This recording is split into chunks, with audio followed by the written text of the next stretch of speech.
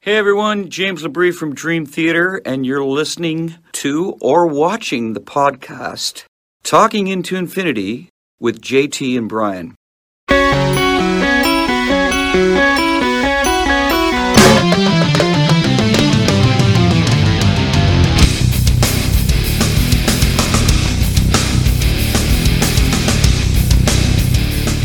You're dialed into Talking Into Infinity, a Dream Theater podcast. Be a part of the show live every other Thursday at 7:30 p.m. Eastern Standard Time on YouTube, Facebook, TalkingIntoInfinity.com, or the CMSNetwork.com. What is up, everybody? Welcome to another episode of Talking Into Infinity, a Dream Theater-centric podcast. I am your host, John. We are live on Facebook, YouTube, TalkingIntoInfinity.com, CMSNetwork.com, and, of course, the CMS Network Rumble page. You can find us at those locations every other Thursday at 7:30 p.m. Eastern Standard Time. If you are tuned in on YouTube, don't forget to click that like button, click that subscribe button, and smash that notification bell so that you are notified every time we go live. Without further ado, let me bring on my esteemed co-host, a man who had the good fortune of celebrating a milestone birthday in the year we're going to be discussing, 2002. He turned 60 in 2002, ladies and gentlemen. Of course, I am talking about Brian. What's up, man?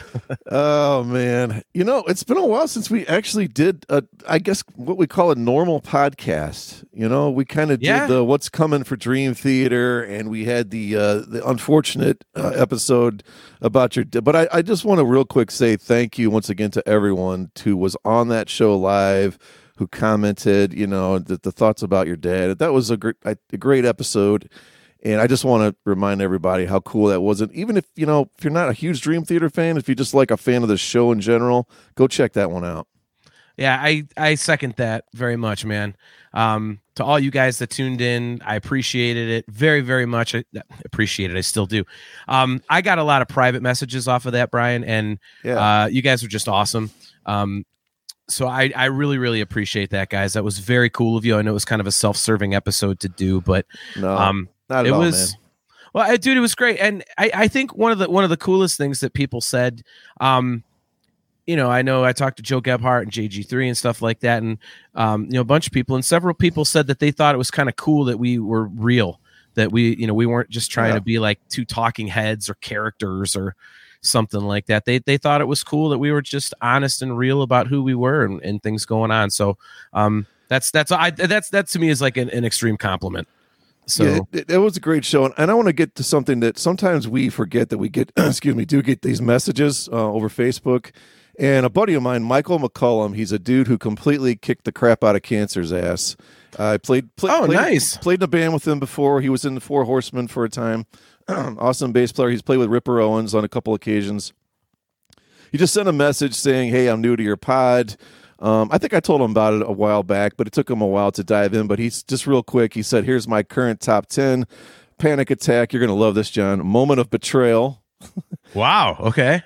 As I Am, Glass Prison. Nothing wrong with those. Root of All Evil. New Millennium. Dark Eternal Night. Count of Tuscany. I'll throw that out of bed.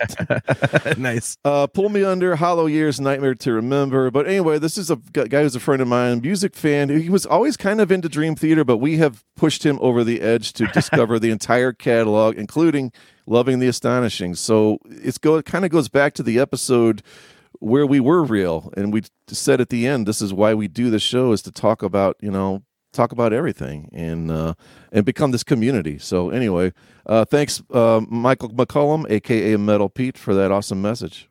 Very cool, man. That's awesome. Yeah, I actually just myself this week was talking to a coworker, and he was asking about the podcasts that I do, and I'd mentioned this one, and he said, Dream Theater's a band I've always tried to get into, but I've never really. It's kind of daunting. And I said, well. He's like, do you recommend any songs? I said, well, have I got an episode for you? So I sent over it was episode 3 of all things, our third episode ever. I just sent over the Gateway Dream Theater songs video, and he checked it out, and he just hit me up this morning. He's like, dude, that's pretty cool. He's like, I like that. He's like, I don't know if I can get into the rest. I'm trying, but those are some damn good tunes. You made some good selections. So Well, speaking of a guy that has no interest whatsoever in listening to Dream Theater. Yeah, that's a segue. So let's bring him on. You know him, you love him from the Classic Metal Show, Chris Akin Presents, the Seth Williams Show, any number of different things that he does. Hey, Talking Into Infinity, one of our very favorite special guest hosts. He is one of my very, very best friends in my life. He is, of course, the mighty Chris Akin. What's up, man? What is up, guys? Brian, happy 82nd to you. Nice to talk to you. Always got to get the age jokes in there, man. And me who's horrible at math, I'm sitting here trying to calculate it. Is that 72? Is that 76? I'm an idiot with math, but I think I'm right. I was very 82. impressed. Yeah, you were. And I was like, wow, he got it. He sucks at math. That's awesome. Man. What is up, boys? How we doing? Not too bad, man. So right off the rip, man. Oh God, hold on. We got some realism. Chastity, hopefully it's not too personal, but you are a friend. Chastity said she had a shitty day. She said, I don't want to bring the show down, but I found out my aunt and uncle were killed last night in a car accident. So this is a great show anyway, but loving the timing today. Chastity, man, so many condolences. That's awful. Yeah, I am so sorry to hear that, man. Wow. Well, glad we can bring a little bit of light into your day. I'm very, very sorry, man. Much love to you. Much love to you. Dude. Oh. Yeah, Tyson Leslie. He's on here live with us. There we go. What's up, Tyson? Thanks for tuning in, man. Thanks for checking out the show. I'm not trying to skip Chastity's comment. That is absolutely horrible. But yeah, good, brand new, good new friend, Tyson Leslie. I'm going to be seeing him literally in, 9 days on the Monsters of Rock cruise. He's watching from his car. You may not be seeing him. He's watching from his car. Yeah. Oh, really? So safe driving technique displayed by Tyson over there. Yeah. Rock and roll. Be careful, buddy. Awesome to have you on the show. All right, so 2002, Akin, where in the world were you? What were you up to? What was I doing? I was working. I know that. I don't remember what. I think I was working at a law firm, I think. And I know that was like kind of maybe near the end of my commercial radio run. I was, I believe I was on 92.3 being a shock jock over there. Imagine that. Yeah. I was just doing my thing. I was being myself, being a pain in the ass that I always was. And, what I do remember most about that era, like 2002, like 2000 to 2005, is probably the heaviest musical era of my life. That was, I had kind of, I had been an 80s guy, for a long time, and I hung on to it way after everybody else did. I was still listening to Dokken and Warrant and Great White till about 2000, and then it just was done. 2000s on, everything got heavier and heavier and heavier, and death metal became more and more and more, and I got into like this really heavy phase. So yeah, that's pretty much what I was doing, was just being a slug, working it out like everybody else, and at night wearing my decapitated hats and t-shirts and going out to metal shows. Well, we're not going to have too many crossover albums, I guess, with John and I. Then I don't think so. Probably not. I was trying to. There's like, and we'll get to it if we do all 10. But I have a feeling there are two that John has heard, okay, and maybe two that you'll like. Okay. That you'll like, Brian. But the rest is all like really heavy stuff or pretty heavy stuff. I have 8, and you would kind of be one of them. I'm going to get absolutely crucified for. So I got crucified for it back then. I'm going to get crucified for it all over again, especially with some recent stuff. But yeah, mine is surprisingly heavy. I think that might be a little shocking. But the one thing I was going to say is it's funny because like this was a difficult year for me I looked up all the records. I'm like, ooh, man. So when I found out you were jumping on Akin, I was like, okay, good. We can drop it from 10 albums to 8. Yeah. Like, I was like, thank God. And then I was talking to one of my team members this morning who's asking about the show when I brought up what year we were doing. He's a little familiar with Dream Theater, and he said, when's the next one? And I said, oh, yeah, Train of Thought. He's like 2003. I'm like, yeah. I looked up 2003. I was like, all right, well, at least I know the next time we do this, it's going to be really easy because I'm going to have a hard time cutting albums out because there's a ton that I love. 2002, not so much. Meanwhile, I had a list of like 40 that I had to cut down. Of course you did. Nice. You're not a narrow-minded prick like me. I struggled to find a real quick before we get to the music. We always do this thing with the movies. So a real quick thumbs up or thumbs down for these movies. Insomnia. That's Christopher Nolan kind of in the beginning. Pacino and Robin Williams. Never saw it. Never saw it. Okay, great movie, I'll say. Red Dragon, probably the best sequel. Silence of the Lambs. Oh, I'll take Hannibal over that any day. Take But that's Hannibal over that? still a great movie. Okay, Minority Report. Great movie. Decent That Tom was good. Cruise. Yeah, like the it. first Spider-Man. It's hard to believe that's been 20 years now. I like that. That's not really an Akin movie. He's not a No. Believe it or not, I like that one. I saw that I one. like that one. Okay. Okay. I like that one. This is considered a musical. 8 Mile. Sure. That was. I saw it. I was always fascinated how people are like, Eminem is such a good actor. I'm like, he's being himself. How can you not act as yourself? Two Towers, JG3 pointed out, of course, which I thought was, I don't know if I liked it as much as Lord of the Rings. Solid movie. How is it different from Lord of the Rings? It's not really. That's, I guess. We're walking. There's a ring. We're walking. Got it. Yeah. It's There's an right amazing battle at the end. Right out of Silent Bob. 1 Hour Photo. I thought that was a good Robin Williams creepy movie once again. Yeah, I like that. Road to Perdition. Good Tom Love it. Hanks. As I'm dying over here. so- Love it. Anyway, That's a great movie. That's what I got for movies. Yeah. Really? That's all you got for movies in 2002? Yeah, I don't know anything else that came out. Oh, God. You did this. on Austin purpose. Powers. Yeah, you missed Austin Powers. Okay, sorry. Men in Black 2. There you go. JG3 is a Two Towers fan. Robert Husted, good to see you, brother. He says he is a Two Towers fan. Is that Attack of the Clones or no? It's Attack of the Clones. Yes, it is. Okay. I was just Yes. kidding. Generally regarded as the shittiest Star Wars movie until The Rise of Skywalker came along. But I love it. So and It's funny. I liked it. I really liked Attack of the Clones at the time, and now not so much.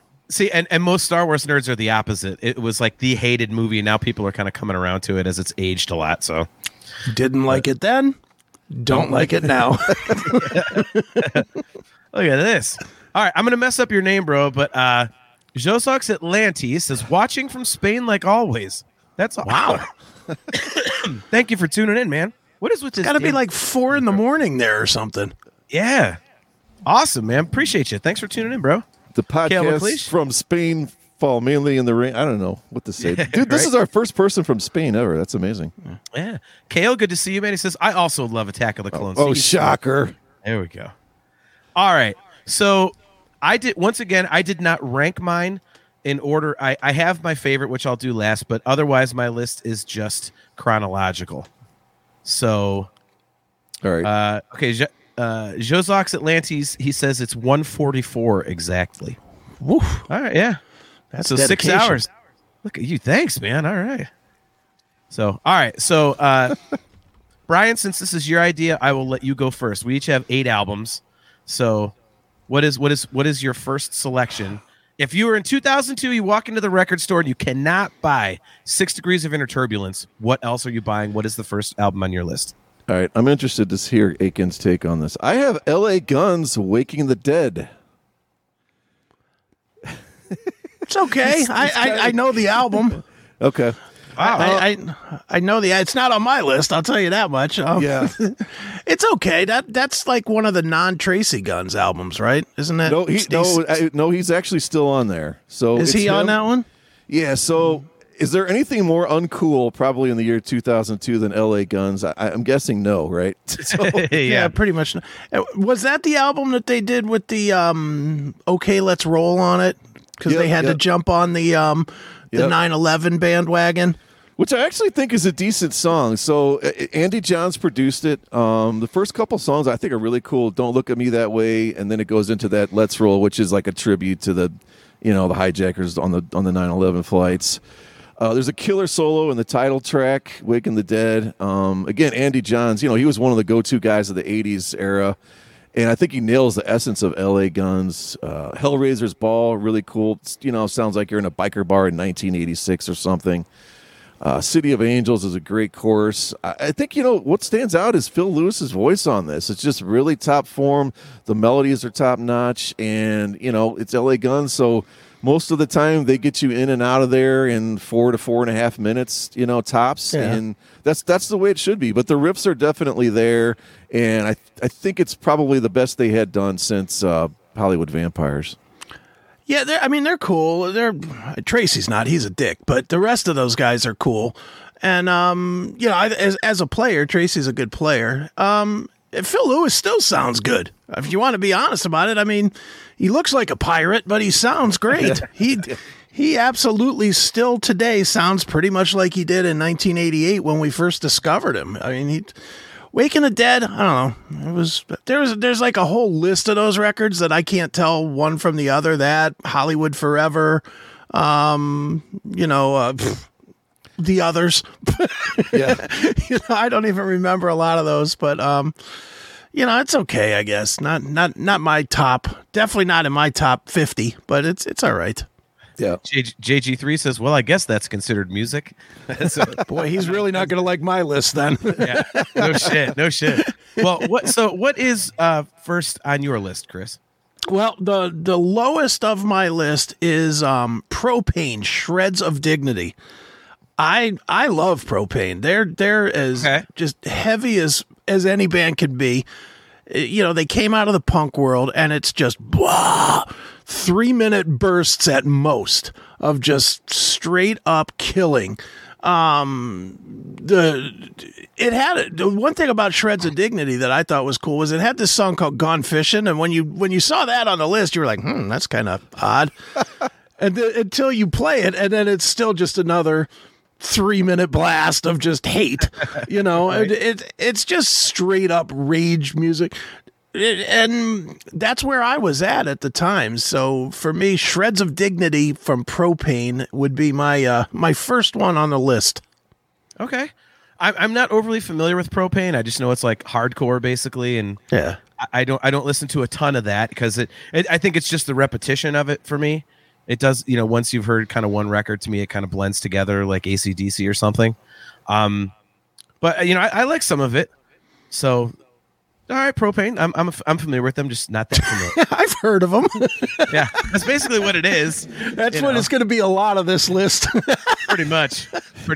He uses it all the time to grill, so he's very familiar with it. Yeah, exactly. Nice. So, my first record on this list was released on March 5th of 2002, and it's one of my favorite bands, actually. And I know Akin loves this band and this guy. It is, of course, Black Label Society 1919 Eternal. It's a kick-ass record. The only thing that holds this record back for me is the production. Zakk Wylde apparently hated the bass guitar on a couple of these early Black Label records, and this is definitely one of them, but this album just rocks, man. Bleed for Me, Demise of Sanity, Graveyard Disciples, Genocide Junkies. Like, this record just absolutely just kicks ass. So I'm a huge Zakk Wylde fan. I love a lot of the Black Label catalog. Kind of hit and miss for me. I would have to say if I have a favorite Black Label record, it's Mafia. Gee, you and everybody else. Yeah, I know. I don't know. I like the production on it, and there's a couple songs on that are really underrated. I think that no one really talks about. But yeah, Black Label. I like this record because it kind of is before he got into that pattern of having to have like 3 ballads on every record that sound exactly the same, and I do not like the Black Label ballads at all. No offense, Zakk Wylde, but I'm not a fan. But yeah, Black Label Society 1919 Eternal. See, I didn't put that. That didn't even make my top 50 either. I did not like that record at all. Same reason you're saying. I hated the production. I thought Bleed for Me was a crap song. It just, you know, all right, I bleed for you. Got it. You're bleeding. Great. You know, I that was like the album that came and that just slowed everything down. Like they were, you know, with Stronger Than Death and with the debut and, you know, leading into it, everything was so freaking monstrous. Then you got that one, and then you followed it with another shit one with Shot to Hell, I think was the next one, I believe, after that, and I was like, this really ain't doing it with the Concrete Jungle or whatever was the hit off of that one. It's like, ooh. Yeah, that lost me for a little bit, but that being said, I love Black Label. I've seen them numerous times. Hell, I interviewed Jeff Fab, the drummer, yesterday. So I'm all in on Black Label, but not that one. That's a miss for me. There you go. Well, Cale McLeish brings up Audio Slave by Audio Slave, a band I was not a fan of. I am not a fan of Rage, and Chris Cornell is an extremely talented vocalist, but I hated his voice. So he put the two together, and it was just, not a fan. Well, you might get to hear more about something you're not a fan about later than there's probably going to be a lot of that. So I do want to say on our messages earlier. So Steve, I don't know if it's Maloney, Milone, from Jersey. He's actually at the Pantera show at the Garden tonight. He did have 1919 Eternal Black Label Society on there, so I wanted to bring that up, John.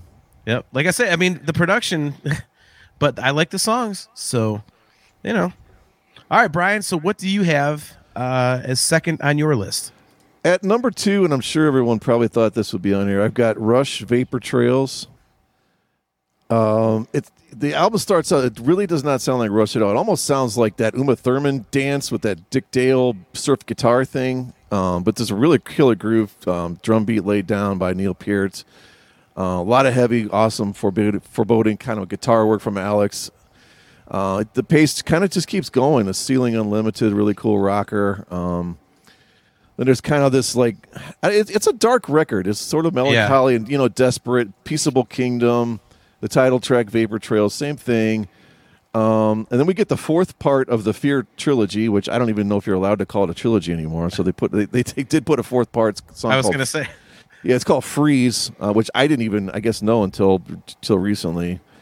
But yeah, there was a period there where Rush was overproduced to the point of exhaustion. There was as many arpeggiators, sequencers, keyboards as we can cram in, and I was actually a huge fan of that. I still thought it was cool, but this is Rush at its essence when it's a 3-piece rock band, and the way they actually end the album is Out of the Cradle, and the lyric is endlessly rocking. That's what he keeps kind of saying over and over. So they really sort of got back to that 3-piece Zeppelinist, sort of style of roots on this album, and I think it's a really cool album.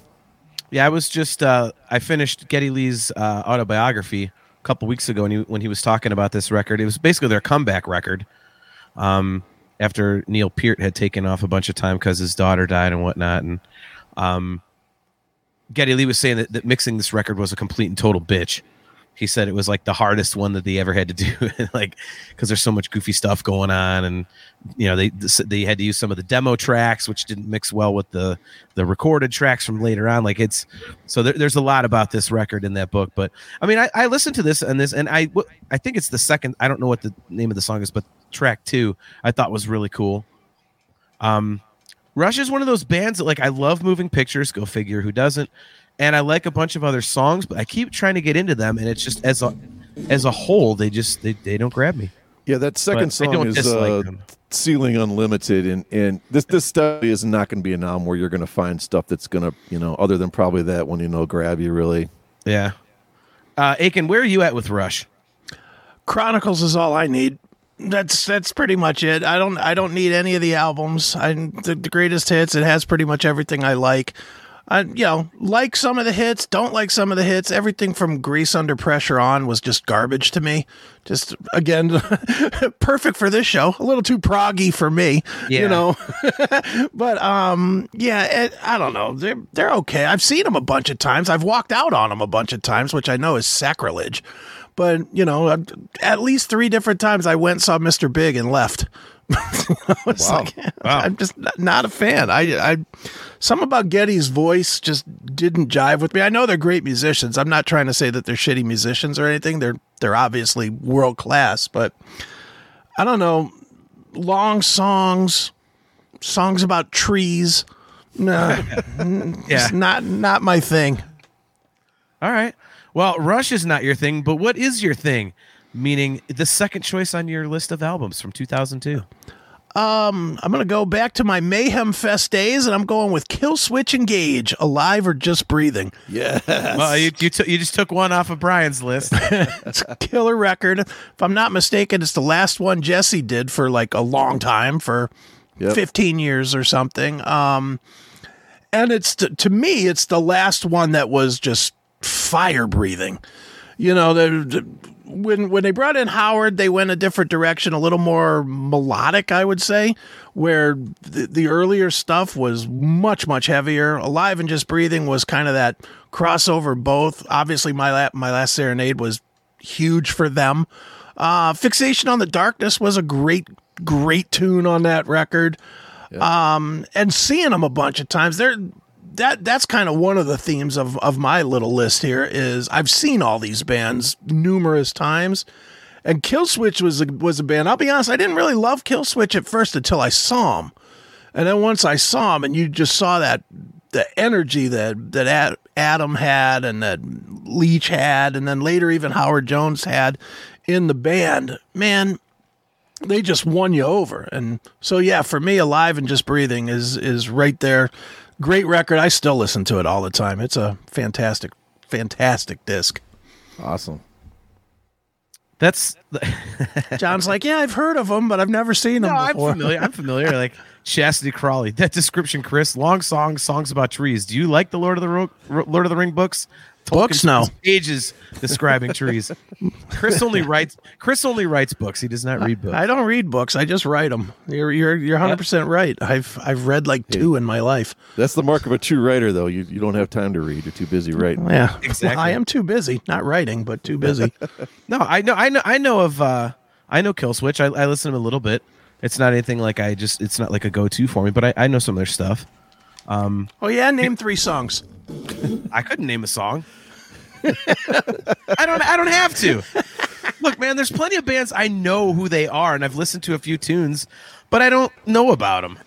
Yeah, I mean, it's just like, okay, that's kind of cool. It's interesting to listen to, you know.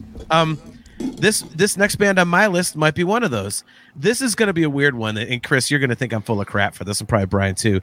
But this is like a record by a band you would never think I listened to, but this particular record is just kind of the one that I fell into it a few years ago, and now this is just a mindless, dumb, heavy, repetitive, like 40-minute album of just, you know, if you want to just like grab a sledgehammer and pound something into dust.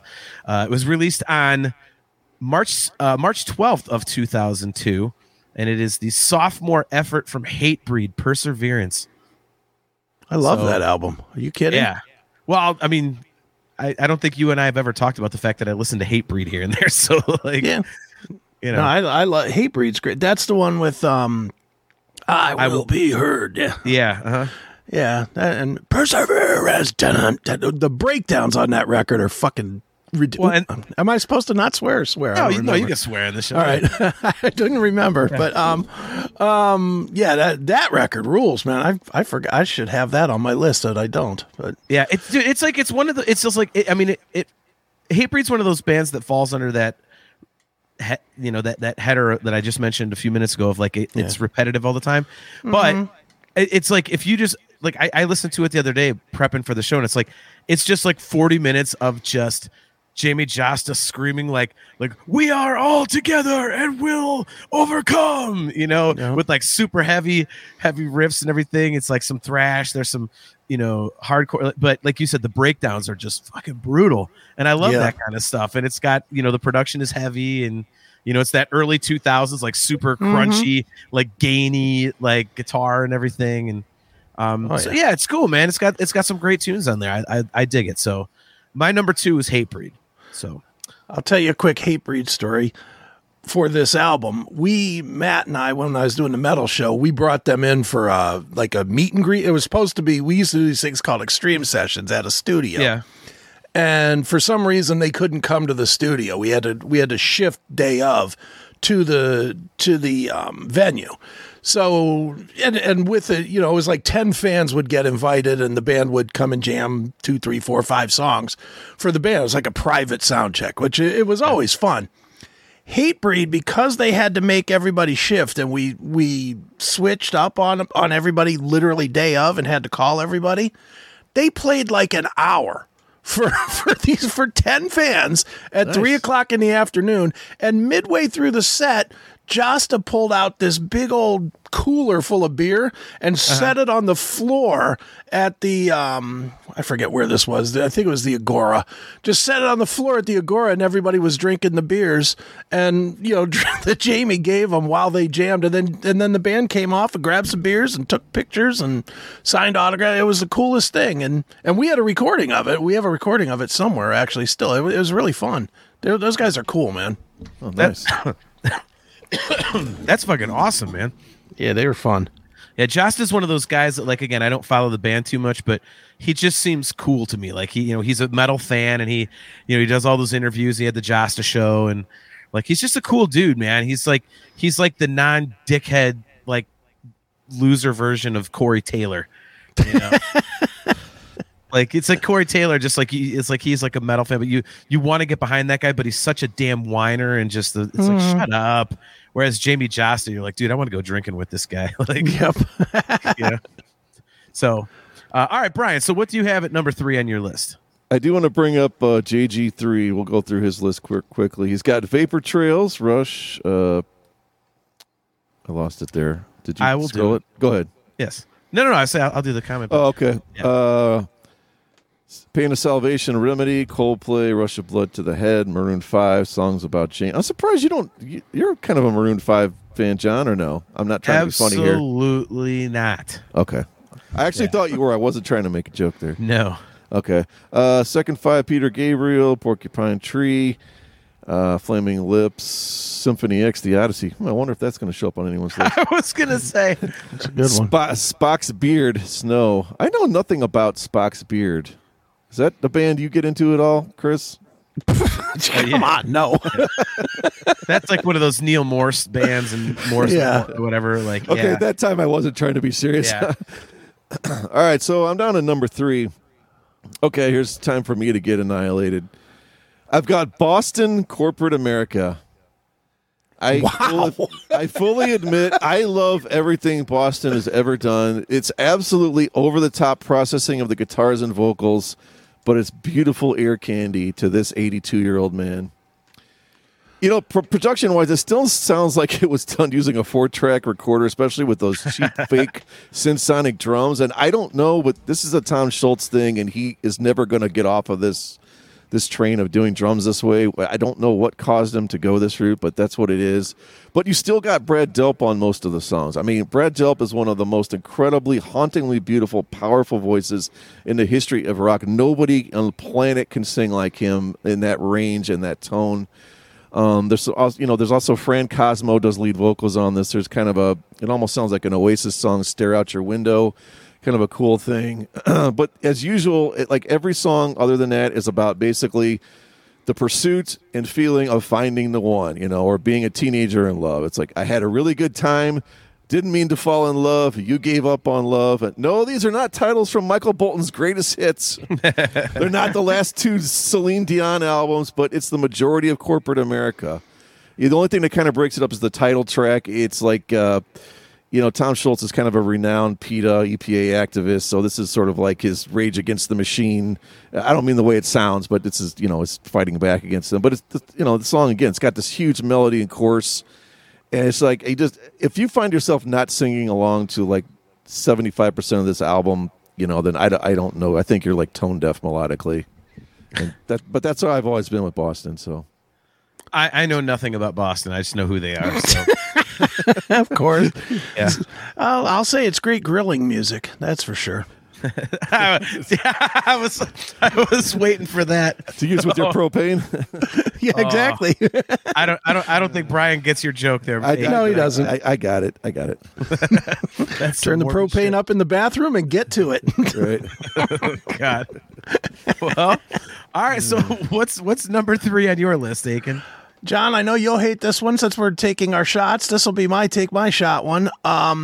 Believe by Disturbed. I still listen to this record a ton. I love the song Liberate. I love the song Awaken. Prayer was okay. I remember, the funny thing is, I remember the first time I heard it, I hated it. I hated, especially Prayer, because The first record is so like in your face and angry. And then it was like, this is the way I pray. I was like, ugh, who cares how you pray, you fuck? You know, it was soft and I didn't like it, but the album grew on me. I still listen to it a lot, actually. And they're one of those bands that you either like them or you hate them. There's really I don't know anybody that's like, yeah, Disturbed, they're okay. You know, people just have a harshness to them or a total love. I guess I fall into total love. I still like everything that they do. So that's my number, whatever we're at, number 3. All right. Well, cool. I met David Draymond. I met the band at the Rock Hall when they were doing that MTV show where they would have like the band play live at the Rock Hall or whatever. And super nice guy. I see them live on this tour with Seven Dust. Yeah, I think we did on this tour. Yeah, was that? I think that's the China tour. I was gonna say, there was, man. Brian, you don't know this story. Go ahead, John. Save it for after the show, maybe. No. This could be a little misogynistic, but it was funny. Like it was like Seven Dust and Disturbed, and there was some chick. Like we were on the floor, and up in the lower bowl of seating, there was some woman, and she was like buff, like workout woman, but she was wearing like chainmail or something for a top, and she kept like teasing people like she was gonna pull her shirt up or something. And Akin just screams out in this silence, like, "Show us your tits, China!" Like, it was amazing. That doesn't sound like him at all, though. I know. It was a rare moment for me. That was awesome. Well, I don't know. I guess Tyson probably booked a while ago, but he's like good buddies with whoever the current bass player is for Disturbed. He hung out with them there John last Moyer. show. John Moyer, yeah. So he's friends with him. So. And we're friends with him, so we're friends with the friend of, I guess. I'm friends with their current opening band. Yeah, well, you're friends with everybody, Akin, so like, you get to live a cool life. John's buddy, John's buddy, Discuss Metal Joe has Korn Untouchables. I don't know if that probably isn't going to come up because I don't think either of you guys are huge Korn fans. That was kind of right outside my top 8. Yeah, I'm not a Korn guy.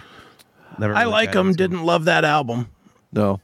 Yeah, I think Joe makes a good point. He says, I still think some of those thin-sounding rock records were made to sound bad on purpose because of, fuck you, Napster. These MP3s sound like garbage, so we'll do it that way. Like, I mean... Yeah, that worked. Yeah, it didn't work so good, but, there you go. But, well, next on my list, I actually... One of 2 live albums I actually have on my list from this year. Again, one of my favorite bands. The frontman's a total dickhead, but March 19th of 2002, I am going with Megadeth, Rude Awakening.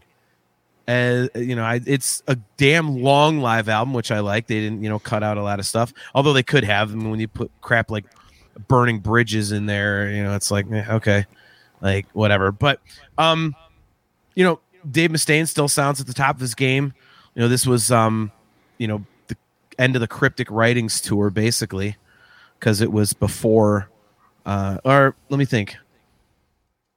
Yeah, it would have to be because none of that shitty album Risk is on there. So, yeah, but I mean, this is a great album. It's got some really cool cuts. Kill the King is really good.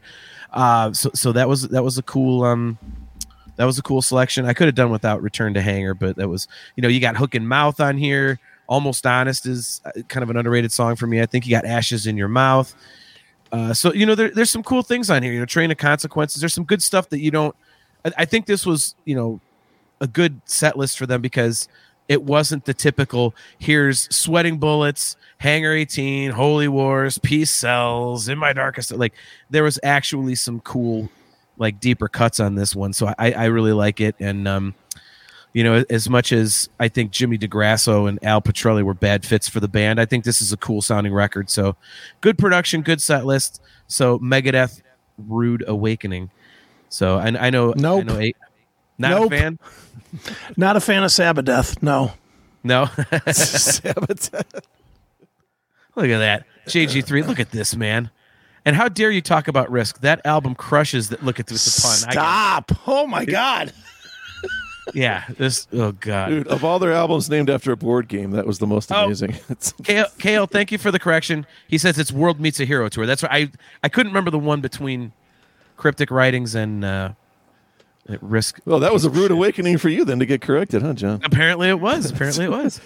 All right. So, Brian, what do you have as number 4? Oh, we missed one of Kale's here. He had Let Go by Avril Lavigne, and he still listens to Skater Boy, Complicated, Anything But Ordinary, and we're supposed to sue him. No, I'm not going to sue you, Kale. You ever notice that people will have these lists and go, okay, don't at me.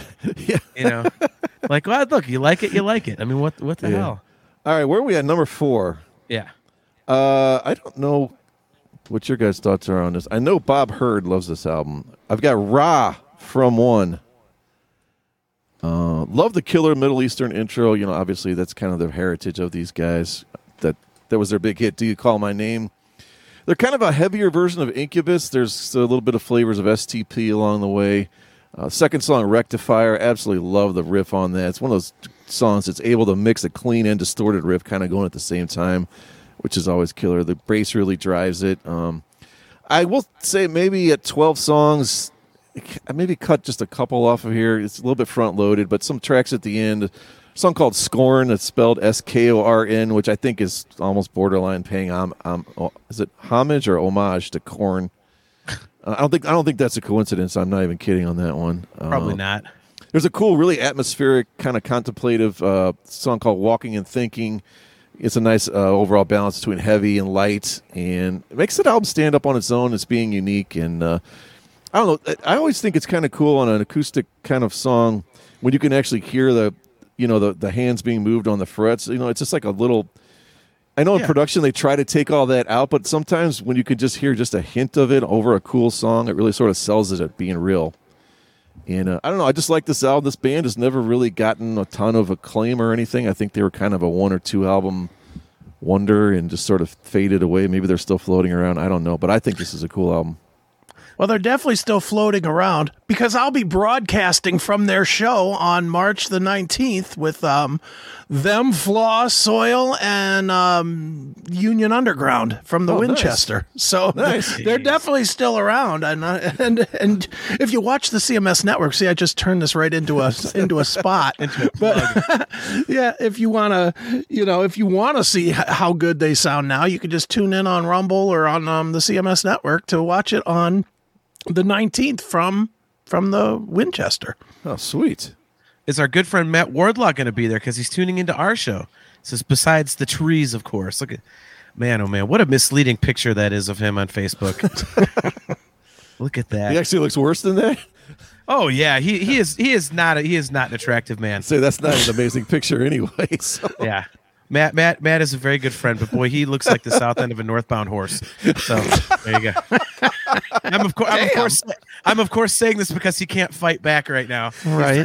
I was gonna say, he looks like put that picture back up. Doesn't he look like he could be like the roadie for REM or something? He does. He's the guy that brings Michael Stipe his lattes. That's right. Glass of cum. Oh God.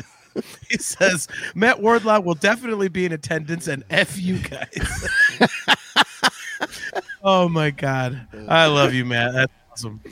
For those of you show veterans, Matt's actually my buddy who we did I did the Score episode with. So yeah. And now the drinking game, you can bring it, you can do your drinks because I mentioned Score. So there we go. All right, Chris. So number 4 on your list. It's a band you and I and the lovely Stephanie have seen live within the last decade. A band that I wanted to meet, and of course you guys got to meet, and I got to interview the guy I didn't want to meet. Lacuna Coil came out with their breakout record with Comalies or Comalies, whatever, Comalies. Yeah. That came out in 2002. Great record. I love Christina Scabia to death.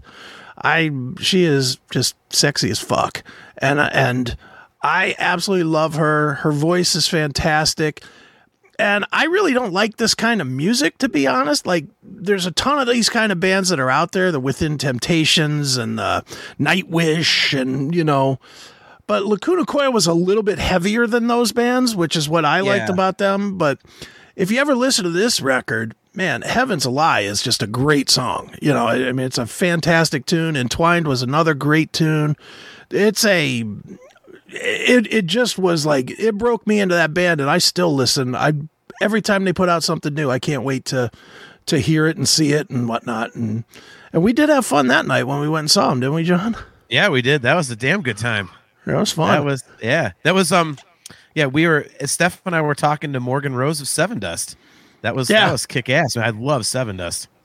But then you ran into Christina when I was supposed to interview Christina. Instead, I got Andrea Ferro, the guy. I was like, what the hell? This sucks. Because we drove to do it. It wasn't it was here in Cleveland. It was in Indiana, right? Fort Wayne. Yep. It was at Pierre's Entertainment Center. Yeah. Good stuff, there we go. Chastity Crawley says, Chris, I never hear anyone mention Nightwish. They are amazing until Tarja left. All right. Yeah, well, okay. JG3 is a Nightwish fan. So my number 4, by the way, is I'm going to skip because that is my number 1 record of the year. Okay. So I'm going to my next one. So technically 4th for me. These guys, I think their first 3 records are all great. If I remember right, this is the 3rd album. I think this is a criminally underrated band, and I think they're kind of. I think you hear a lot of bands that sound like this now, so I think this kind of stuff was just catching on. But it is very Killswitch Engage-ish to me a little bit. I don't think quite as melodic. Van Halen? No, there's no Van Halen that year. We would have to wait another decade for the greatness that is a different kind of truth. No, it was released on September 17th of 2002. That would be Shadows Fall, The Art of Balance. That is a goddamn good record, man. I'm pissed because I didn't know this. That did not come up when I was searching. Otherwise, I would have had that on there. Yeah, that's one of my. That's like my 10. It was on my list too, dude. This record just slams. Mm-hmm. It's so goddamn good. What's the second record? The one before it is I prefer a little bit more. Something The War Within. Yeah, is that the I love The War Within. Yeah, that's the one I prefer a little bit more. But this record is so cool, man. And again, Shadows Fall is a band I don't really hear people talk a lot about, but I know people like a lot of bands that sound like them. So I don't really think they really got a fair shake. It's because they were buried on Century Media. There was a lot of stuff, and it does sound kind of similar to a lot of things, I suppose. But I love it. I mean, this record, top to bottom, is just awesome. It's a little front loaded for me, but this is a band I could listen to repeatedly because it's heavy, but they vary it up and stuff like that.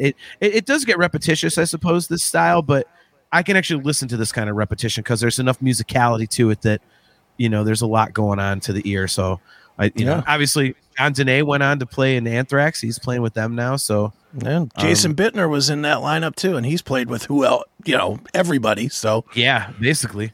Isn't he an Overkill? I think he's an Overkill now. Yeah, he's been in on the last 2-3 albums, I think. Yeah, great players, man. They're doing something now, aren't they? Aren't they doing? They are comeback record or something? Yeah, they're recording right now, so that'll be good.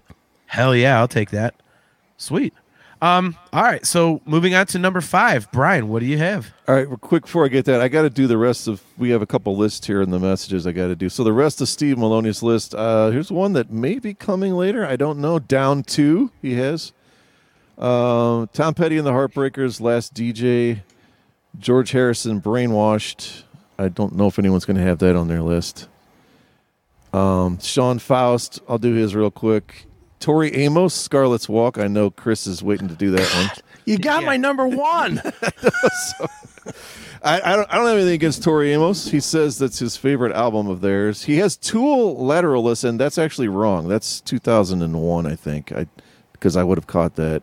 Even if it was 2002, it would still be wrong. Okay, let's mute you. Flaming Lips, that came up before. With Tenacious D. D Fun Pack. I don't know what I think of Tenacious D other than I do not like. I know what I do. Nothing. Yeah. I think it's kind of funny, but emphasis really very strong. He's also big into film scores, so he's got Attack of the Clones on here for you, John, and the score from Howard Shore's Lord of the Rings also. So okay, look, now John Very likes cool. Tenacious D because he likes the score to the dude. Jack Black just tries way too hard to be funny. I'm not a fan of Tenacious D. It is just one of those things where it's like, hey, look how funny I am. Like, well, when you do that, you're not funny. I like 100% agree.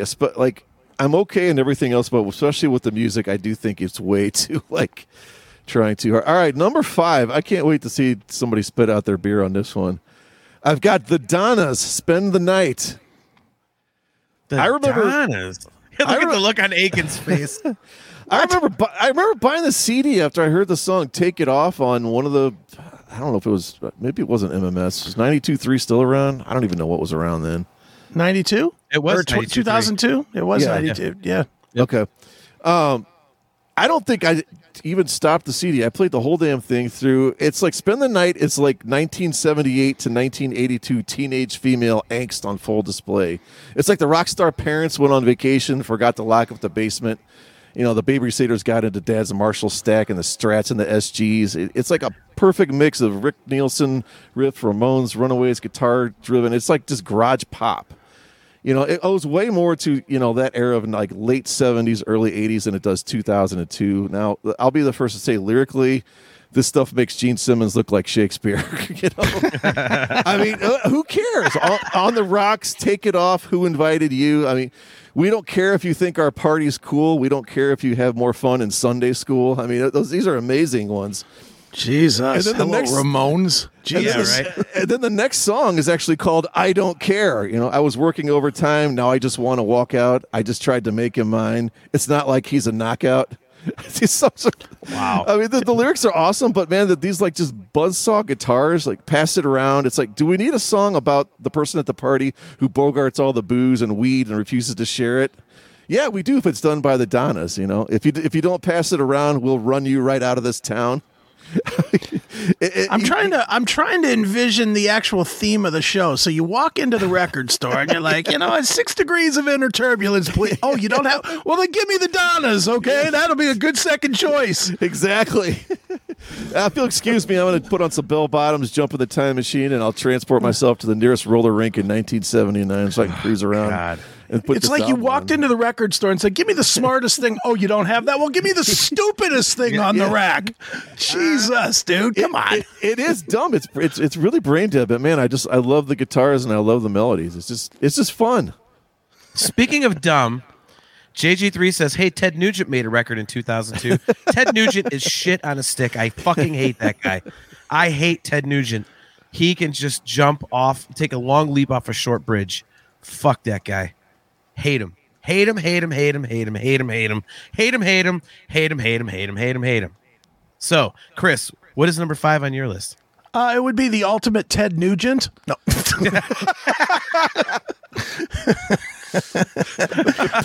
Penetrator Remix 2002. That's right.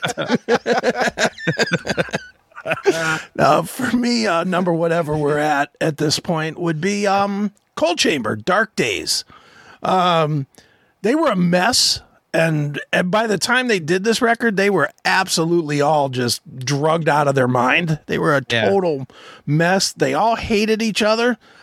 The way I've heard it was, if they did a record, they didn't have to pay back a lot of the money that they had already taken, so they trudged through this record. And the fact that they hated each other so much made a killer record. I love this record. To me, it's the best record of the Cold Chamber catalog, which I know that's not really saying a whole lot with, I think, 3 records, but yeah. But Dark Days, you know, Something Told Me was awesome. I don't know why they always had some obsession with vehicles, but, you know, first they gave us the big truck. On this one, they gave us the rowboat. And just like Big Truck, it's an awesome song. Rowboat is an awesome song. So, I don't know. Cold Chamber was one of those bands. I'm quite happy that they did break up and form Devil Driver, which is probably my number 1 or 2 favorite extreme metal band of all time. So I like where they went to, but this was kind of the last gasp of them reaching into nu metal. And nu metal was dying at this point as well. So You know, it was kind of their last reach into nu metal, and they hated each other, which made for a great record. So Dark Days for me, Coal Chamber. Okay. It's a band I never got into. Shocking. It's not my thing. Yeah, well, it's not my thing.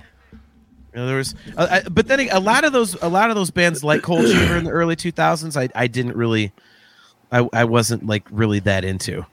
So I was into some of the cleaner nu metal shit, I think. Okay. You know, which I do have. Crazy Town? No, not that. No. Oh no, I have an example of one coming up. Don't worry. Come, my lady, come, my lady. But so the fifth one on my list is the second live album on the list, and it is a live album by a band who actually hadn't played with this lineup in 6 years at the time this was released. So I don't know the story behind it, Chris. You probably do, but I'm really glad they put this out because the original lineup of this band absolutely slays. No offense to the current lineup, but I am talking about released on September 24th, 2002. It is Sepultura's Under a Pale Gray Sky. So I love a lot of, dude, the Max Sepultura stuff I love. And the Derek stuff is good too. I love like Arise is one of my all-time favorite thrash records. Chaos AD, I think anybody who likes metal likes that one. And again, like the Megadeth record, this one is really long. There's a ton of stuff here. It's got, some really, the one thing I will say about this though is that, man, Igor Cavalera, son of a bitch, that guy was either on coke when he played live, or he just did not have a concept of the fact that he had guitar players playing with him. Because, I mean, his tempos, holy Jesus. Yeah, he's real fast.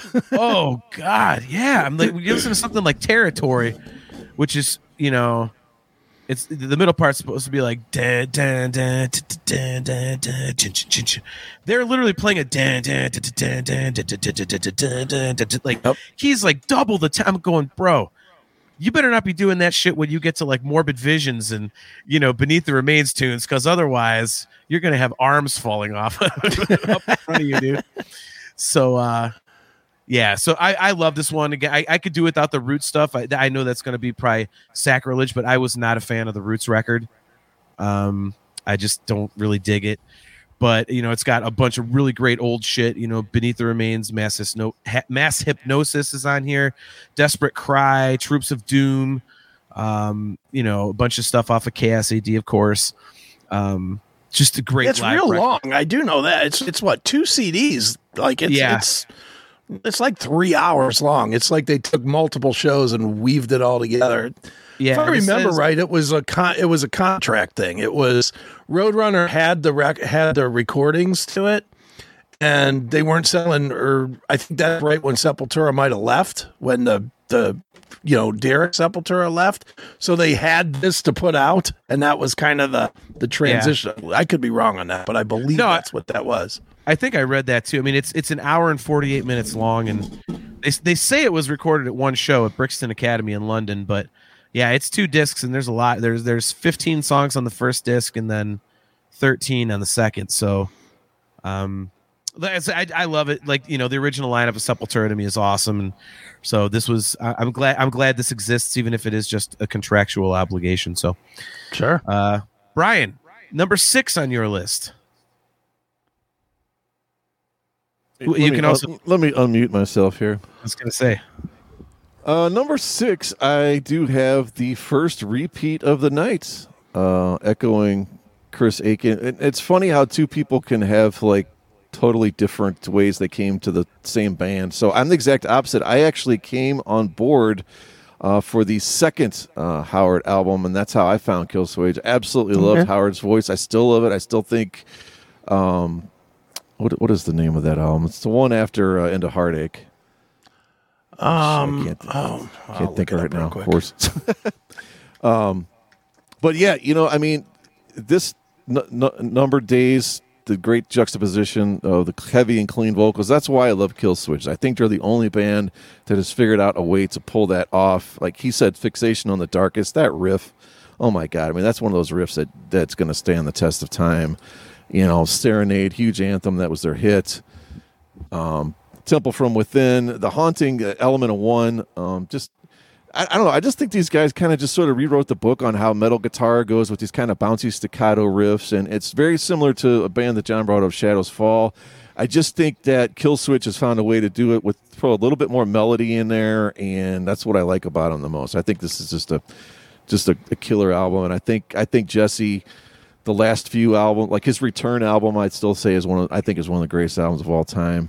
And I've liked kind of everything they've done since. I'm really excited to see what this new album is they've been working on, and the other stuff he does with Jesse is great too. And you're going to get a Howard record, right? Howard and Adam are doing an album together, right? Under a different name? Yeah, Howard and Adam are doing something. I'm really excited to hear that. I don't know. I just think Adam is one of those guys that's just so underrated. I mean, his playing is just unbelievable. Yeah, he's great. Hopefully they come up with a better band name for that than Howard's band Light the Torch. That was the stupidest band name I've heard in a long time. That's just terrible. Yeah, not a great name. Light the Torch is going on tour with Open the Window. Like, I was trying to think of When Daylight Dies. That's the first Howard album I heard. And okay. I love that album. I love Into Heartache. I mean, to me, there's Killswitch is great. Yeah, they're just a great band, and there was a lot of bands that tried. It's funny because they had success, and then a bunch of bands tried to have that same sound, and none of them could do it. Shadows Fall was close; they're similar sound. God Forbid, Unearth. There was a bunch of bands that came out trying to do that exact same thing, and none of them were as good. I mean. Oh, I would argue God Forbid was better than all of them, but that's just me. Okay.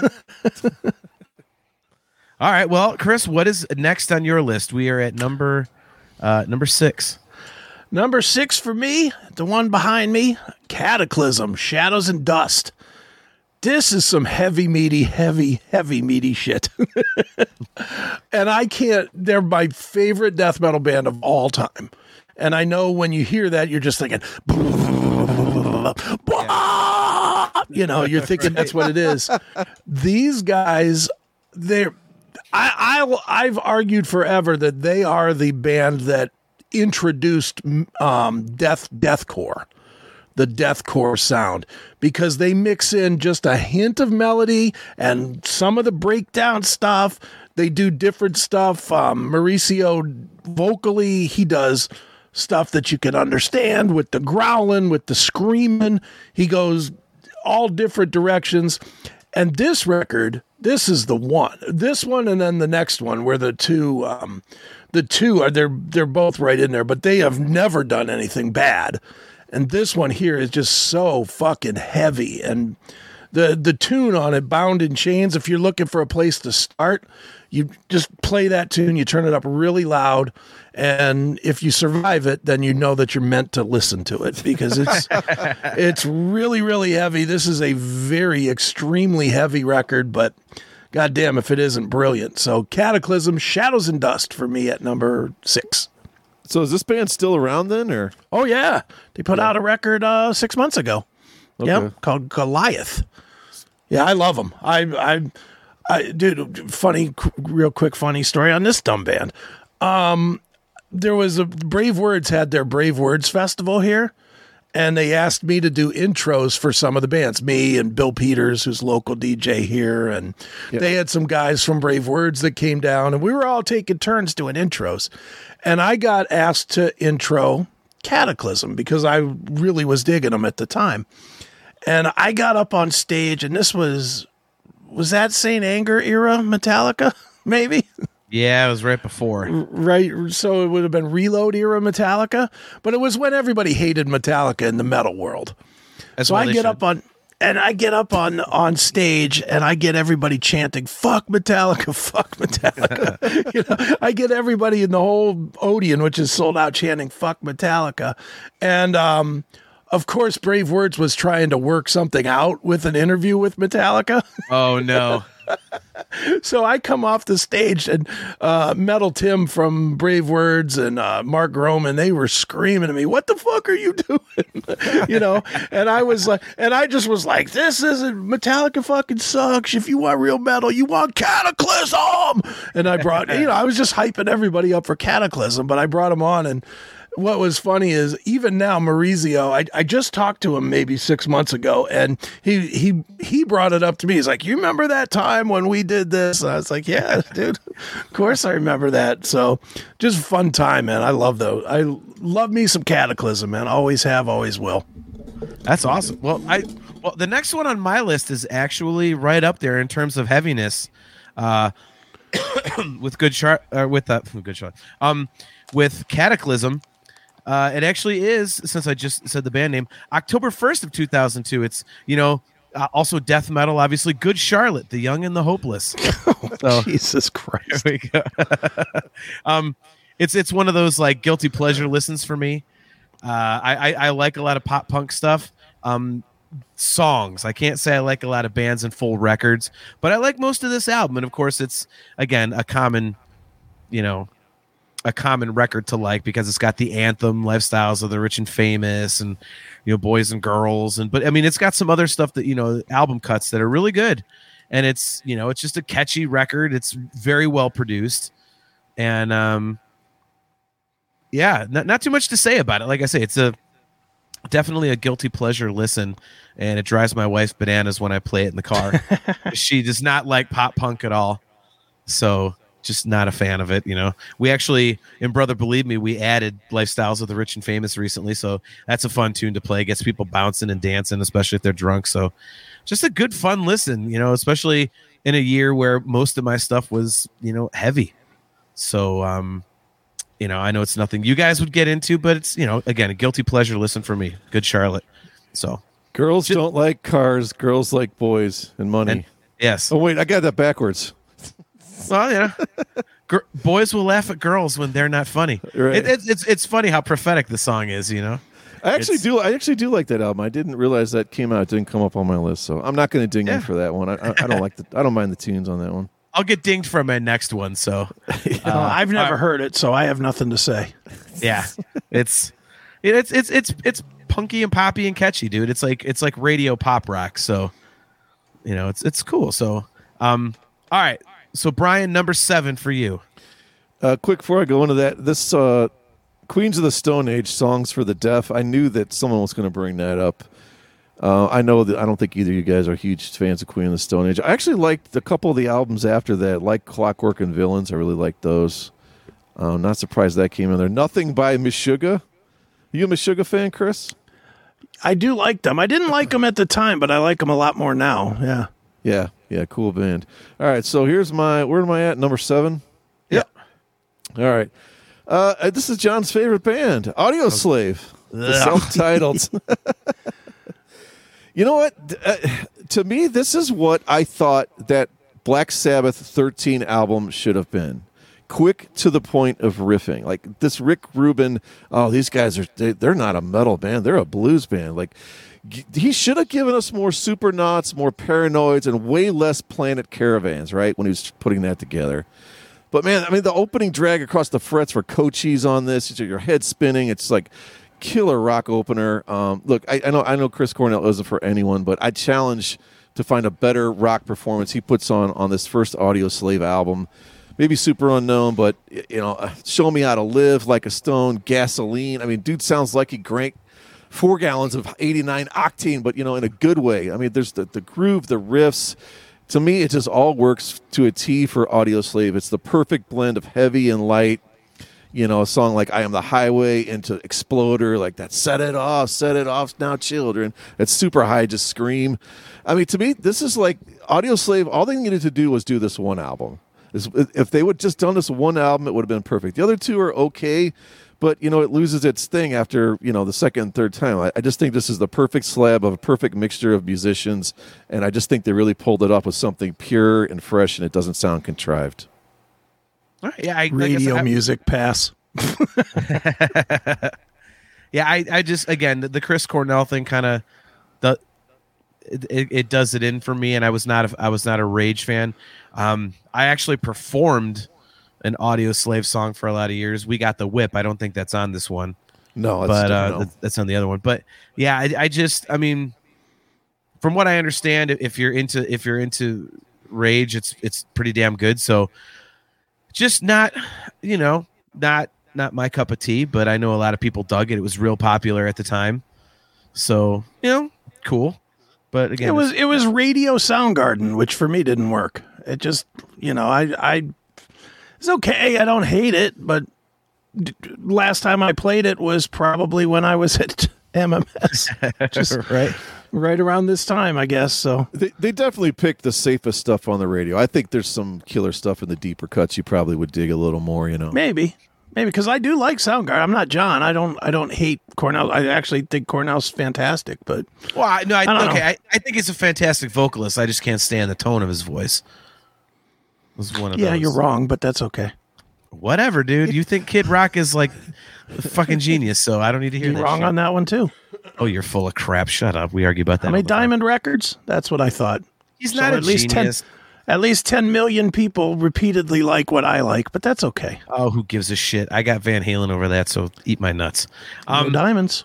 Oh, yes, they have two of them, you big dummy. Oh, so then they're even with Kid Rock. I got it. Oh, give me a fucking break. You don't know your ass from a hole in the ground. All right. Anyway, all right. So moving on to your number 7. Number 7 for me, Soulfly 3. Great record. Brutal.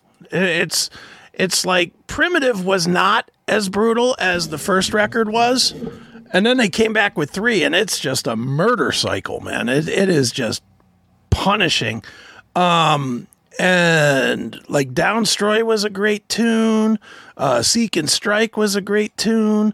They do a song, the one song One, which is not the Metallica song, but they brought in Christian from Il Nino to sing on it as well. So, it really, for me, it was like the perfect time. And I'm a Cavalera guy. I love Matt. I mean, I like the other Sepultura too. I really, really do. I think people that wrote them off have missed a ton of great metal with the Derek Green stuff. But that being said, Max, I don't care what it is. If Max is in it, I'm listening to it. It could be that Go Ahead and Die, or it can be, whatever that record is, that project is he does with Dillinger.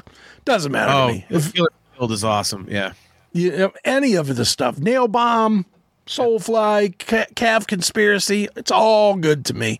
And Soulfly 3 stayed in my player a lot during that time. So for me, number 7, Soulfly 3. I have to admit I'm with you with the Max Cavalera thing. I don't listen to a ton of those projects post Sepultura, but I love the Kill or Be Killed records, like I just said. I think Nail Bomb is one of the greatest band names ever. We were talking about stupid band names earlier, and that's a great one. Like if you're like, I want to buy a new record by a band I don't know. I'm going to pick something heavy. Right. What am I going to pick? Oh, here's called Nail Bomb. I think I'm pretty safe buying this, and I'm going to get something, heavy. But wait, here's the Donnas. Maybe I should. Never mind. The Donnas making their comeback. Oh my god. Yeah. Speaking of Cavalera and Cavalera Conspiracy, something I listened to again today, and I know Akin, you call it the fucky effect on the classic metal show, but dude, Max and Igor re-recording those two first Sepultura records, Morbid Visions and Bestial whatever Devastation. Yeah, Bestial Devastation. Dude, those are awesome. Yeah, they are. Way too much reverb on Max's voice, but that's kind of how the vocals sounded back then. Mm-hmm. And oh my god, those things just rip. And it's not, some of these bands when they go back in the studio and re-record their stuff, like if it's thrash, it slows down. They did not do that with this. It's faster. Exactly. It's fat and it's tighter. Like the tightness is, oh my god, it's just so good. So if you guys like that sort of thing, if you guys are into the first two Sepultura records, check out the re-recorded versions by Cavalera Conspiracy. They're fucking awesome. Yep. So speaking of fucking awesome, and I'm going to put on my hat, strap in some war gear, jump down in the trenches in my foxhole as I'm about to take the beating of all beatings. This record was released on November 5th of 2002. And all I have to say is, if you don't like this record, if you're going to shit on me for it, back down, I'll take you on. Headstrong for Anyone, the debut record by Trapt. I'm a huge fan of that record. Yeah. Huge fan, man. Sorry. And like, not full records, but like there's a bunch of songs on records after that I like. So, and I know that's like absolute heresy, but they got some catchy shit to me. So, I mean, the singer's a complete moron, but, you know, JG3 slowly pulls out Club. Didn't they have a song that sounded like a song by that band called Gatlin or something? Somebody said one time. No, that's Taproot. That's Taproot. Shut up. I can't tell those bands apart that start with a T and end with a T. Shut up. JG3 squints eyes but puts away Club. Yeah, we were accused of ripping off Taproot, which is bullshit. But yeah, I mean, dude, kill me for it, but this has a lot of catchy tunes on it. Headstrong, I mean, that's an obvious one, but you know, I just, the guy writes some cool hooks, man. And I think musically, like, the musicians that played in this band throughout their history are actually pretty underrated. There's some pretty good playing on these albums, and that, of course, never ever gets talked about because, you know, Trapt is a popular whipping boy, and for good reason, especially lately with this guy just spewing his politics everywhere, which just shut the fuck up and play your music, you know. But yeah, kick my ass all you want. I dig this record, so it's number 7 on my list, leaving only my number 1. So, oof. I'd rather be. That's all I'll say is oof. Well, I knew it was not going to be a popular selection, so I'd rather be trapped in a closet under a refrigerator. I don't know, in a burning airplane. Well, all these international viewers and listeners just dropped off the show. They're like, wait a minute, this guy's talking Dream Theater, but he likes Trapt. I'm out. Yeah. All credibility lost. That's right. It's no Donnas, I'll tell you that much. JG3 again. He says, can you ever really be underrated if you just suck? That's a good point, man. It's a very good point. All right, so we are down to the last albums on our lists. I saved my favorite one for last. So, Brian, what is your number 8? By no surprise to anyone, it's Symphony X The Odyssey. Yep. So, my first encounter ever with them was on Gigantor. I knew nothing about Symphony X, and I heard the song. The first song I ever heard was Inferno. I think I went and looked it up. Did we have YouTube back then? I heard it somewhere. Actually, it might have been on Napster or one of the file sharing services, which was not legal at the time. Yeah, man, Inferno. I mean, the guitar. You know, the guitars are super upfront and heavy. You know, it's said it a million times. It's good modern Yngwie. You know, with great vocals. You know, wicked, kind of a Pantera feel to that one. Incantations of The Apprentice, you know, the harmonies are great. Of course, the title track, I mean, it's amazing, you know, 23 minutes or whatever it is. I got to see it live last time they played here. Of course, they're going on tour again, and they're missing Cleveland, you know, as usual. But I was lucky enough to get to see them play the Odyssey in its entirety. And just Russell Allen, I mean, I said it before, there is no better, I don't think, voice rock-wise with that heaviness, get that soul, you know, get that melody. Like, just, he is absolutely untouchable. He's Dio in his prime right now to me. Love the guy's voice, and I love Michael Romeo's playing. And just a killer album. If you're looking for some place to start with Symphony X, you know, there's probably not any better one to go with than the Odyssey. It's a great record. There's no question about that one. And Michael Romeo's a monster. John, I'm surprised you're not more into Symphony X than you are. I know you like them, but I don't think you've ever dug into them enough to really dig in, because they're like Dream Theater on steroids in most cases. They really are. Hey, you might want to unmute yourself, dickhead. He sounds amazing, though. Sorry. Yeah, I've been coughing, so I muted myself. Yeah, Brian and I did an episode of discography discussion, and we went through the entire catalog of Symphony X, and it's cool. I like the more recent records just from a production standpoint. Obviously, sure. I'm on record as saying that the goddamn keyboard player from Symphony X never ever made much money because he still has the same effing keyboard in 2024 that he used in 1985, and it sounds atrocious. But yeah, I mean, I like him. I think true. It's very true, and you ought to know that. On those older albums, yes, but not on the newer stuff. Come on, man. Whatever.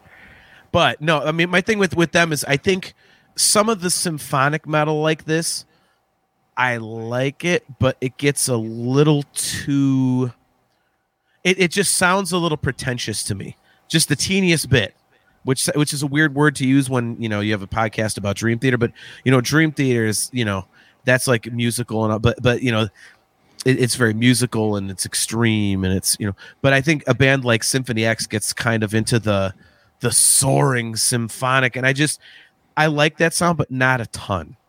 So I think that's why I really appreciate Symphony X, and I could easily listen to them. I mean, when they announced that tour, Brian, honestly, I looked to see if there was a Cleveland date, I'd go see them, if for no other reason than to see Michael Romeo. But that's definitely a band I could see live. But I just don't go out of my way to listen to them too much. So, but I mean, very, very good. So, yeah, I think that's the one, JG. I would say that's my favorite too. JG says Paradise Lost was the album that really got him into Symphony X. I think, yeah, that Paradise Lost is the one for me too. This was also the first album that the production really kind of went almost to the next level. Now, it went even farther once they got on the super major label, but of the earlier records, this is one took a giant leap, and then they took that leap to like full, record, budget behind them on Paradise Lost.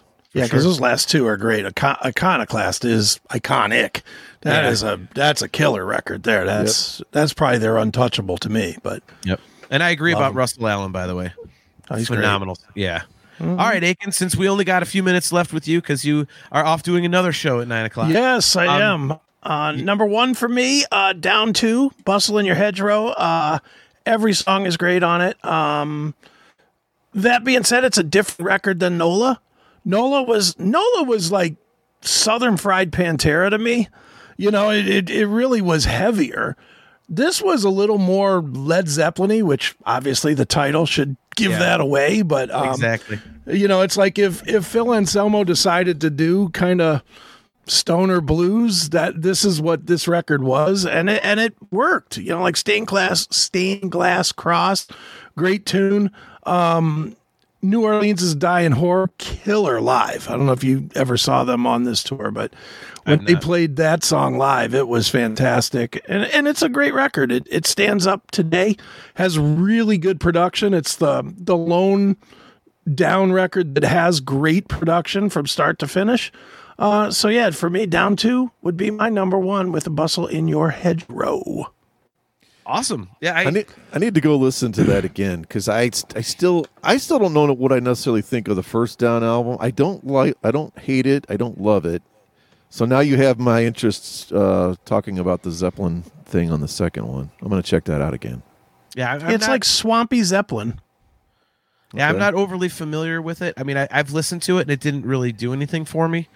But I mean, go ahead and crucify me for this too, but I'm a Phil Anselmo fan, so if I had to sit down and listen to it, I could tolerate getting through it because I still, so it is what it is. But real quick, Akin, before we let you go, I will give my top record for 2002. This was released on April 23rd, 2002, and it is we were just speaking of symphonic metal, where this is definitely symphonic. It's big, it's lush. There's a ton of killer tracks on this album. It was written, the artist is legendary. It's got like a 50-60 year career. I am, of course, talking about the soundtrack to Star Wars Episode 2, Attack of the Clones. Ugh. If there's a Star Wars soundtrack out, man, it's going to be my number one pretty much. It's, all joking aside about my Star Wars nerdiness, I love listening to Star Wars soundtracks, man. It's just like and movie soundtracks in general. For movies I really dig. It's kind of like if I'm working and I need to hear something besides work talk, I'm putting in a soundtrack, and Star Wars is always a good one. And as much as this may be a very maligned Star Wars movie, there's a ton of really, really great music on here, some really good pieces and stuff from the start of the Clone Wars and everything, and the love theme. Yeah, that's good. my favorite part. Oh, shut up! Oh, the Jar Jar Binks concerto to die for, especially when it goes into Adagio in that one area. Whatever. Look, Donna's, whatever, bro. Sorry, the Donnas didn't play on it. Look at JG3. Get a load of this guy. What a dork. Mike L. Total dweeb. Yes. I admit it, man. I admit it. They're both saying they're joking, but you don't have to quantify. Don't be joking. You can rip on me all you want, guys. I will fully take that beating. I deserve it. So, all right, Chris. Well, you've got a couple minutes before you have to go off and do more Chris Akin stuff. Yes, I do. So, thanks for making time for us tonight. It's always awesome. This was fun. So. Yeah, thanks. So it's definitely fun. So. Plug your shit real quick and then get the fuck out of here. Meatspin.com. You can find everything you need there. Nice. That's your top website of 2002. Yes, that's right. Yes. Don't even know if it's still a site or not, but if it is, there's a lot of entertainment there for you. Here it is. The entertainment just goes around and around and around. Oh my God. People are going to look that up like, what the hell? So, all right, brother. Well, thanks for making the time, dude. I love you, man. And thanks very much for jumping on. All right, boys, take it easy. Take care, brother. All right, see you. Well, there goes the mighty Chris Akin. He's always good for a laugh or 17. It's funny. I forget who said it earlier in the chat, but I think it was Mike Ellis. Says, man, Akin is brutal. Like, yeah, that is a perfect word to describe Chris Akin. Brutal is definitely, that is definitely a word to describe him. So, well, that was fun, man. That was like pulling teeth, finding enough records for this year, but yeah, you really struggled because you had 2 live albums and you had Star Wars soundtrack in there. Well, even if it would have been an easy year, I mean, I would definitely have a Star Wars soundtrack. Yeah. So it was all I could to find, and I know everyone's going to rip on me. I actually do love that Donna's album. Like, thank God I found that, and then I found the Boston one because I was like, I was going to try to force something, and I'm like, nope, I'm not doing it. Yeah, just it's not happening. I listened to a couple of other things that I was thinking about putting on there, like, again, a band you'd never think I like, but I don't like full records, but I like a lot of songs by Lifehouse.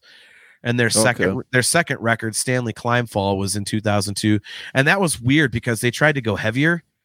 Yeah, and it was like, what the hell is this? And every other record they've ever done is like normal, what you would think of Lifehouse being. So that was weird. I tried to get into Vapor Trails. I was like, and I just didn't know enough about it. I was like, yeah, I don't know. And so there was that, and there was a couple other things that I listened to. I was just like, yeah. And these were stuff I would actually be like, yeah, I either currently listen to them or previously listened to them a ton. Right. And see, look here, Chastity's getting my back. Chastity says they've proven that soundtracks help improve productivity. See, there you go. So I actually have a soundtrack playlist that I listen to like every October. Oh yeah. I put a bunch of soundtracks back to back. It's Nightmare on Elm Street, Alien. Oh, nice. It's Alien's amazing. Yeah. The Hellraiser soundtrack and the Hellraiser 2 soundtrack and Halloween. Yeah, any horror movie, especially the newer stuff, man. Some of the stuff is just, and some of the Christopher Nolan stuff, like the Inception with what the hell's the guy's name? He's like the second most famous guy besides John Williams that does all the scores. Yeah. I know who you're talking about. Hans Zimmer. There it is. Yeah. Yeah, I mean, he makes some incredible, just, really cool, atmospheric, combining symphony, same thing, But, there's a lot of cool stuff out there. Definitely. And I got to say, man, as much as we ripped on you for the Donnas, like, you can't really rip on you for that when I have Trapped on my list. I will fully fall on that sword. I knew as soon as I saw that record came out, I was like, oh, I knew it was going to be on my list. And I was like, oh, am I going to get shit on for that? I will say, if you put that Donna's on and you just listen to the guitar, you'll just be like, holy crap. I mean, to me, it's just cool guitar, garage pop rock. And it sounded like it was just turn up the Marshalls to 10, and I like that kind of stuff. To me, it's a little bit heavier guitar than the Ramones. Like, I always thought the Ramones were cool, but I wanted a little bit more crunch from the guitars, that came from the Ramones. Okay. Yeah, I'll check it out. I mean, when we do these episodes, I generally check out the stuff that you bring up. And just something new to listen to, because I am pretty narrow-minded, sadly. So I did write down Cataclysm Bound in Chains. Let's see how long I last listening to this song. Yeah, should we do it over under, because I know the stuff Akin in is just a skosh heavier than you and I could tolerate. Yeah, he's definitely into, dude. He listens to everything, man. If you're friends with him on Facebook, he'll post some days when he's working. And he'll be like, yeah, getting some stuff done today, and he'll post what he's listening to. Right. And man, he'll go from like Cataclysm to like the most light pop, like fit like the Babies or something. It's like the weirdest thing. So yeah, he's definitely, man, oh man. Look at Chastity. I am truly jealous. She says, John, speaking of Star Wars, my local theater is doing a Star Wars marathon in May. You got to go. You've got to go. Is there some kind of anniversary coming up again, or? It is the 25th anniversary. Let me think. 25th anniversary of Phantom Menace. They're actually re-releasing that in theaters in May. So is there some kind of anniversary coming up or something? Oh, shut up. JG3 says he's surprised that Akin didn't drop some Bloodbath. I know that's a band that he listens to. So, like I said, I mean, Jay, I know you tuned in a few minutes late, but yeah, he said he had like 50 records he could have chosen from. So, whereas I'm like struggling to get 8, Akin's like whittle out like 40 records. But, yeah. And again, like I said, I looked up 2003, and thankfully that one is going to be a lot easier for me to find albums. What's going to be a pain for me is what to cut out. But here's a question, not Dream Theater at all. John, are you excited for Dune 2? I did not even see Dune 1. I'll be honest with you. Dune 1 looks killer. It's still on streaming. I'm debating trying to watch it or not. I don't know.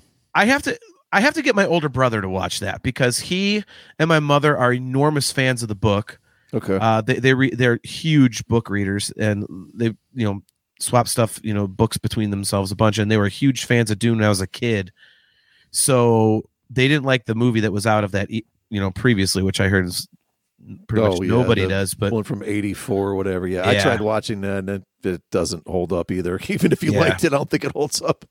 Yeah, but I heard that these movies are awesome, Jay. So I'll have to see if my brother watched that, because I know he's a big fan of the novel. So, well, cool, man. Yeah, like I say, 2003 is the next one we'll do, but it will not be our next episode. We'll figure something out for that. As usual, we got some cool stuff coming up. I know we have to do the song ranking for Systematic Chaos. We got that coming up. We still have to do our album deep dive into The Astonishing.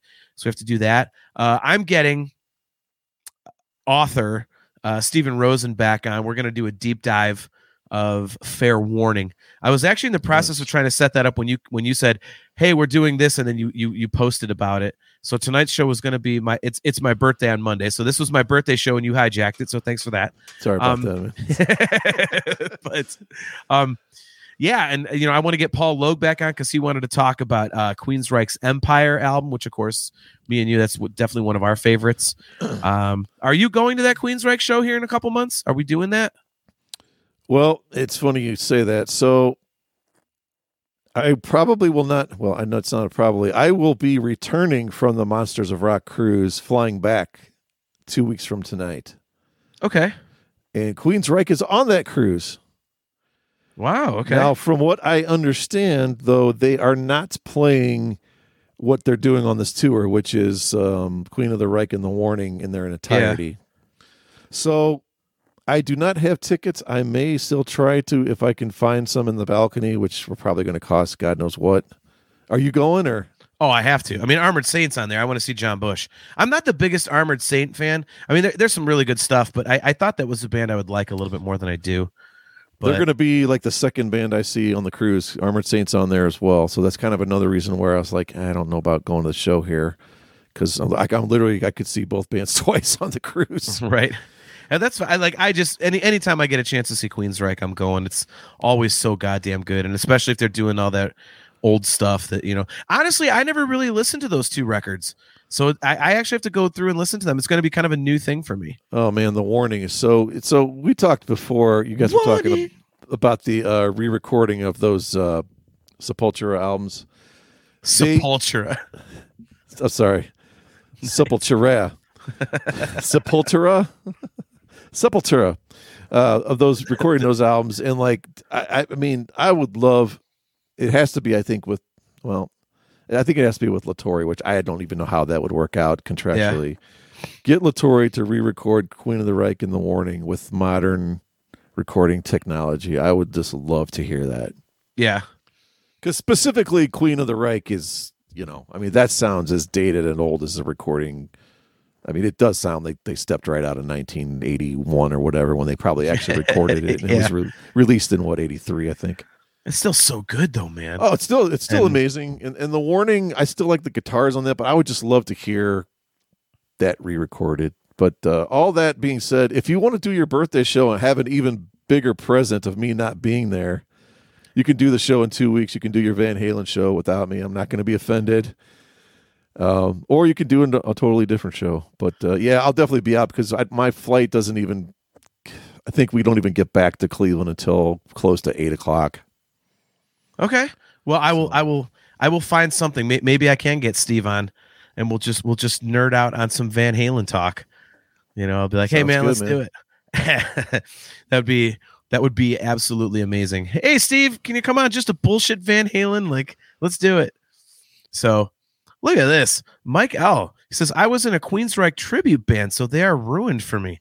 No shit. Mike, what position in the band were you? Were you Eddie Jackson, Michael Wilton, DeGarmo? Were you Jeff Tate? Were you Scott Rockenfeld? Like, who were you? You got to let us know that. So, well, man, that was a blast. Again, always a good idea when you do this. And we're starting to get into, Mike says he was drums. So he was Rockenfeld. So did you go crazy like Scott Rockenfeld did too? Oh, sorry. Allegedly. Anyway, so yeah, good idea on this, man. These are always fun. This one was a little difficult, but I think we've said before, like getting into the later 2000s and especially the teens and all that, we're going to have a hard time coming up with records. Yeah. We're going to have to combine years. The Mangini era is going to be all like, let's just do 8 records from every year of the Mangini era. But, well, it'll be easier for me because I get more into newer stuff than you do. You're really going to struggle, man. Yeah, unless it's a band I already know, like I don't listen to anything. Like, but I also can't really find much unless it comes up, when I'm listening to something older and it like because I have my Amazon set to where it'll just queue up new stuff. Okay. Like once an album ends, it'll be like, oh, here's something that sounds like that. So I find a lot of bands like that. It's like, oh, I never heard this before. It just popped up. So. Right. Shane O'Mac, you are completely right. Good to see you, brother. By the way, it says most new music sucks. Yeah. Tell me about it. So well, the problem is there's a lot of good stuff, but you got to dig because it's just a glut. There's too much, like, yeah, we won't go into this, but it used to be you had a couple records to sort of grow and get your stuff together. Now it's just, anyone can put anything out, and it's out there. So, well, they can't all be Mammoth WVH. So just leave it at that. Right. All right, huge fan.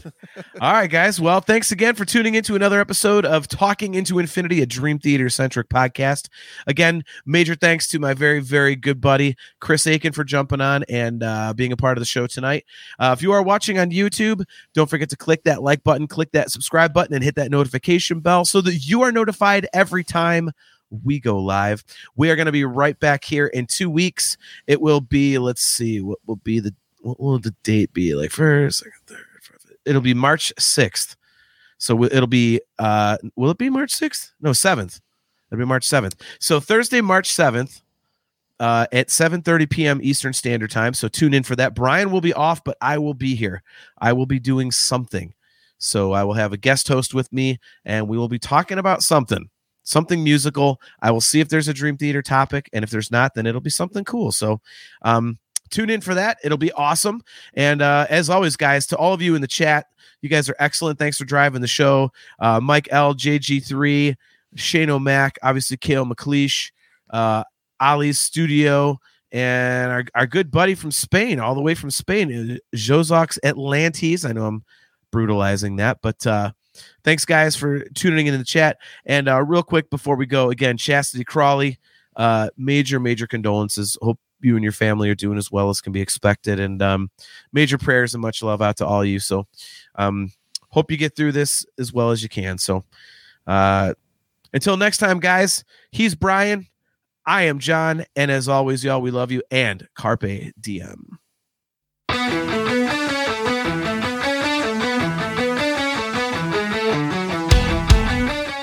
Hey everyone, thanks for checking out Talking Into Infinity, a Dream Theater podcast.